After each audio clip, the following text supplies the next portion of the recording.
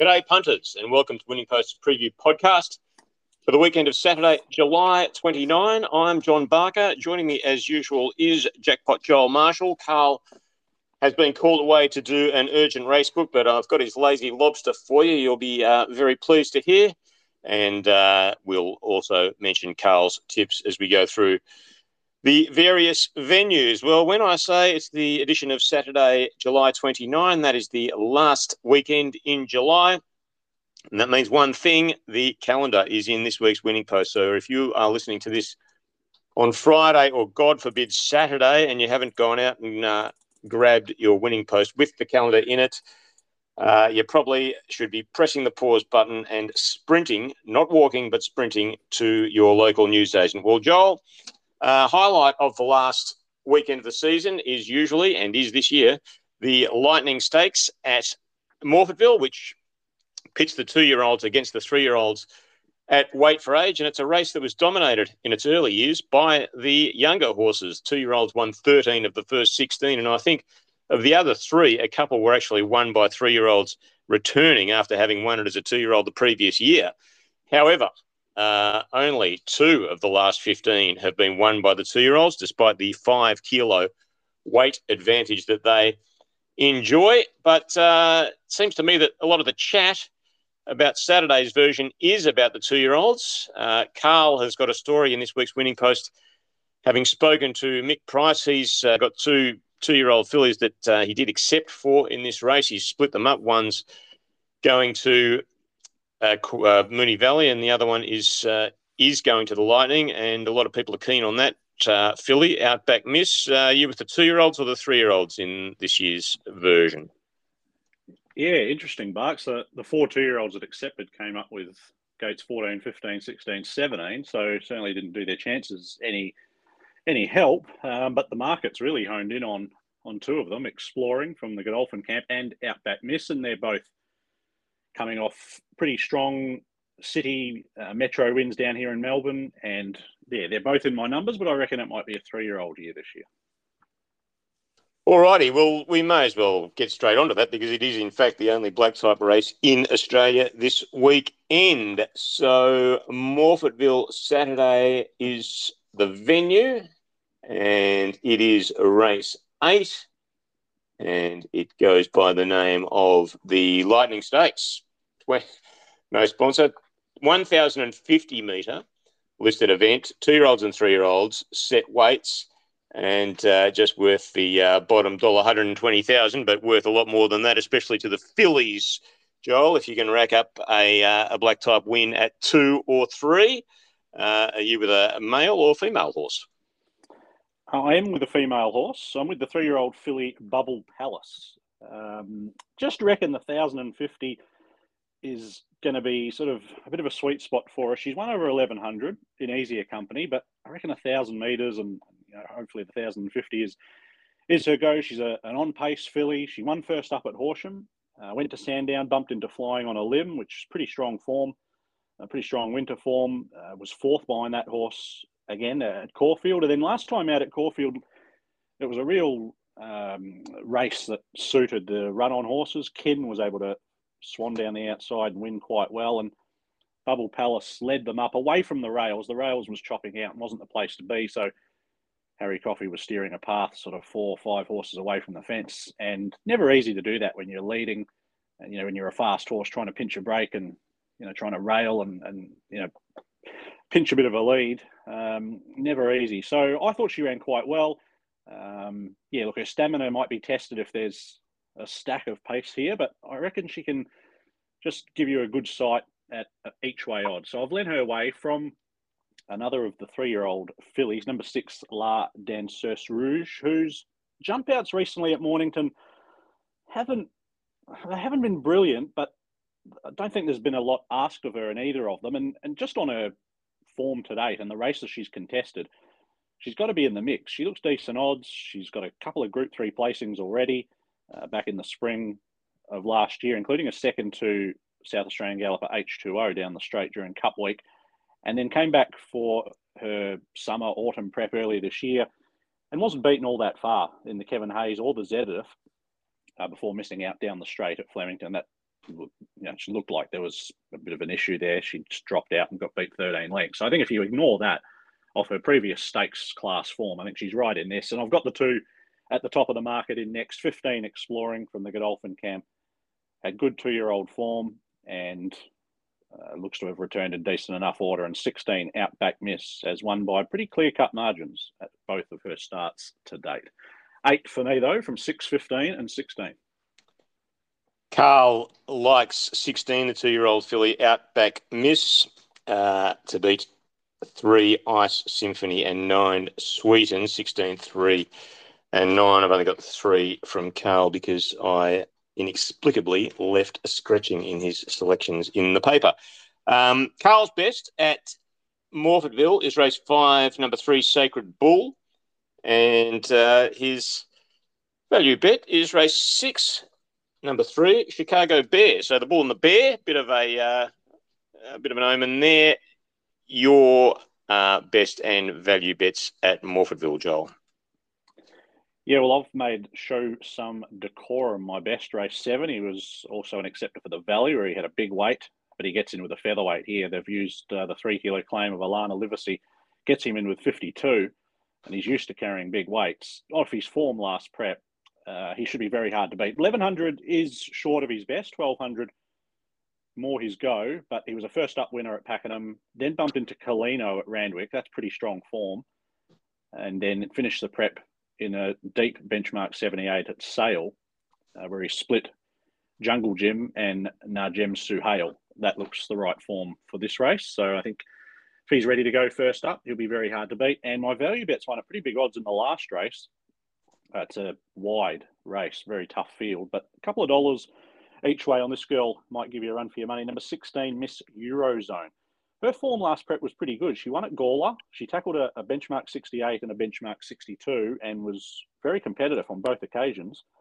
And then covered ground from a wide gate, and it was probably an end of prep run on the Parks track back in March. First up, she sort of trailed the speed, held her ground, and sort of weakened a little bit late, but it wasn't that bad a run. That John Valjean form is pretty strong, and yeah, just going off her form in 68 and 62 grade last prep, she's more than capable at this level.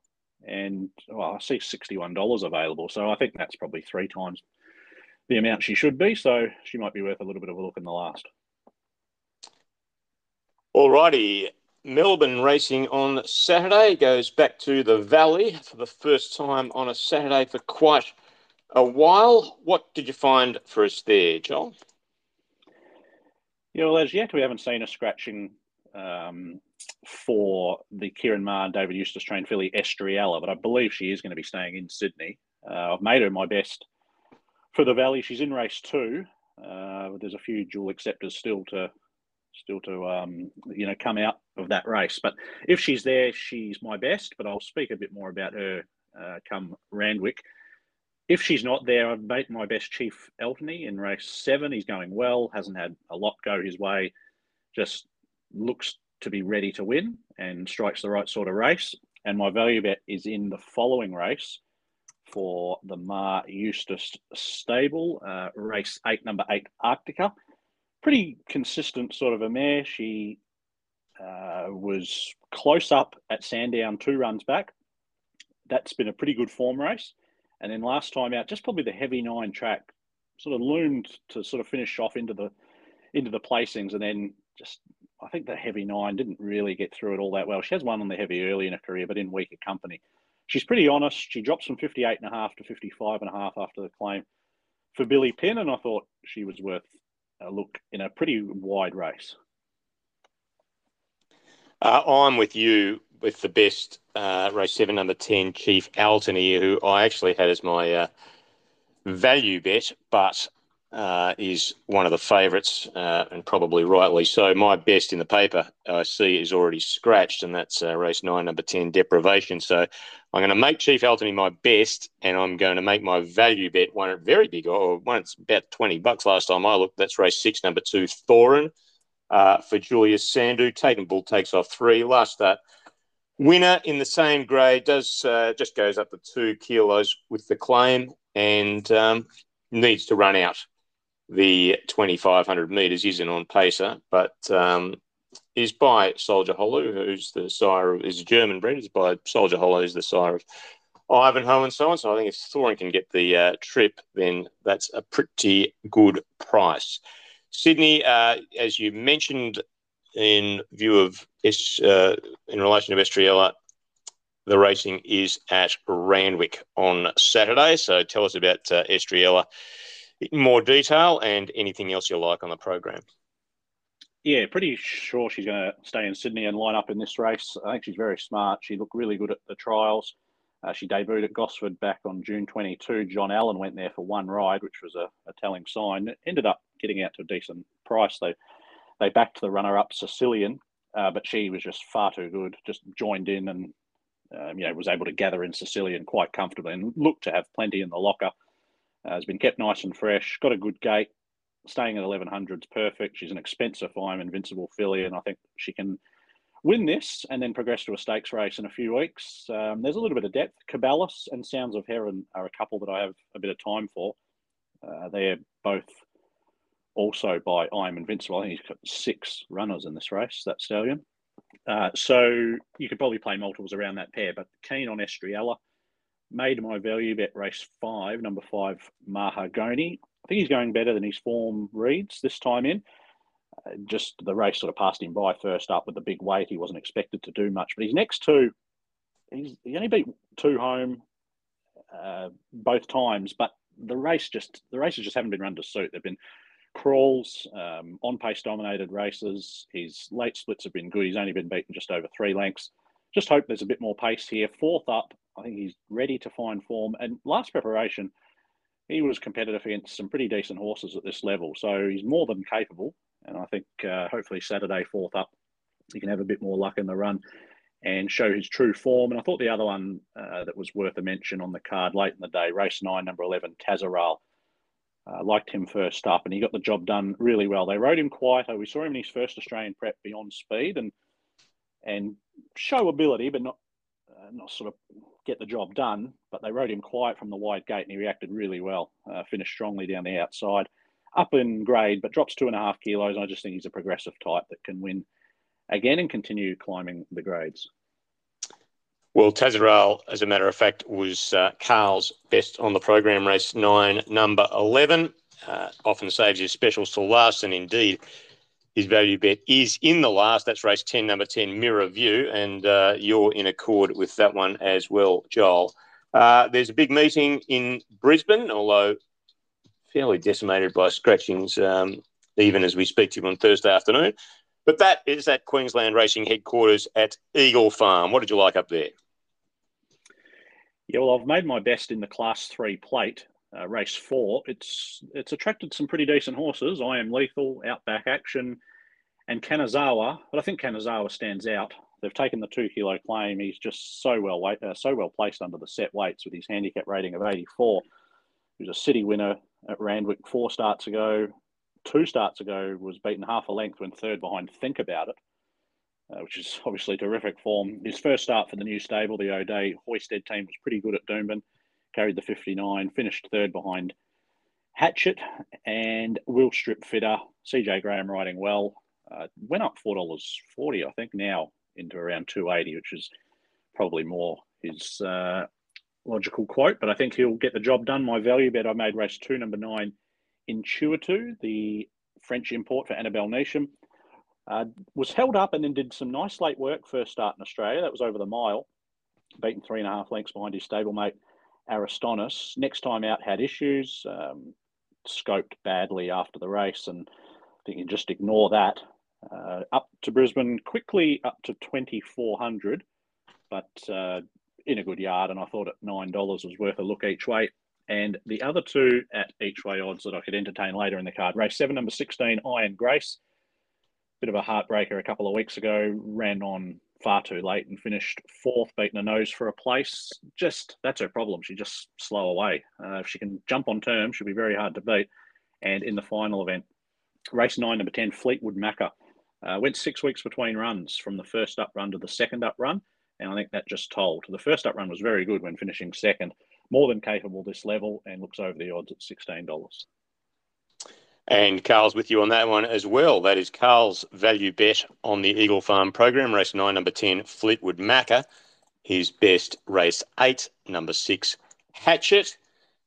Across the Nullarbor on Saturday, they are racing at Belmont. There are no black type races, although there is one called the Narwini Stakes, which is not a listed race just yet.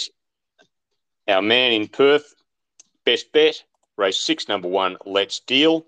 And value bet, race 7, number 10, Curramundi. Earlier in the day across the Tasman, Joel, they are racing at Tarapa and Otaki. Yeah, my best bet at Tarapa is still in 2 events, but be pretty keen on her wherever she goes, race 8 or race 9. I speak of Russian Satire. I've spoken about her a couple of times on the podcast.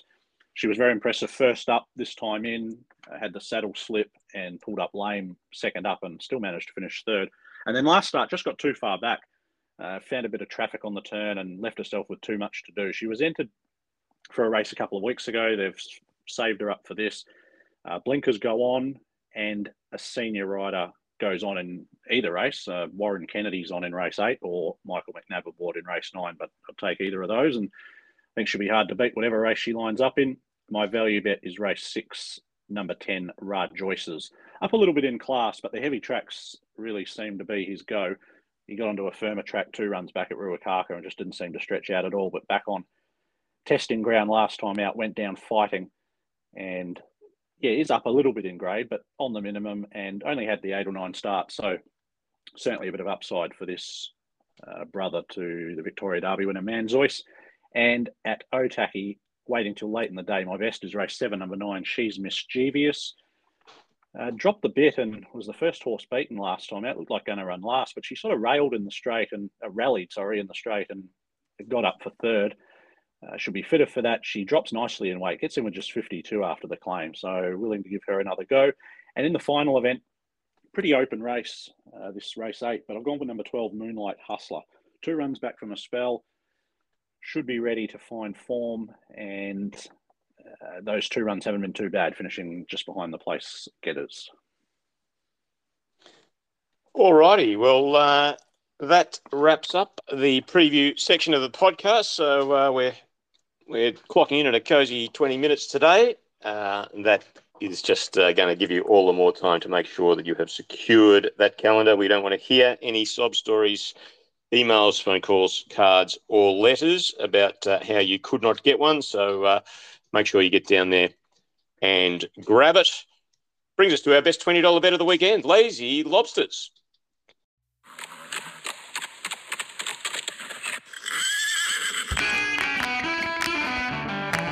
Lazy Lobsters.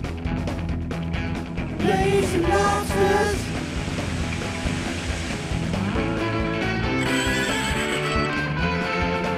Lazy Lobsters. Lazy Lobsters.